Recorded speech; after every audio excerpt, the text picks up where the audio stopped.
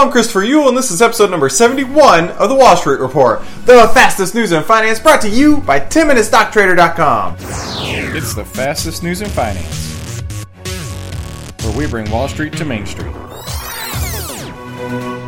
This morning, in pre-market trading, the Dow is up 130 and the S&Ps are up 950. Traders are looking to start the month off strong. Oil, that's down 48 cents this morning at 65.33. Gold, that's down 40 cents this morning at 12.98.90. Bitcoin, that's down 107 to 75.98. And the VIX, the volatility index, well, that's actually gone up this morning, 9 cents to 13.55. Now that wraps up today's Wall Street Report, where we bring Wall Street to Main Street. I've been your host, Christopher Ewell, and thanks for stopping by.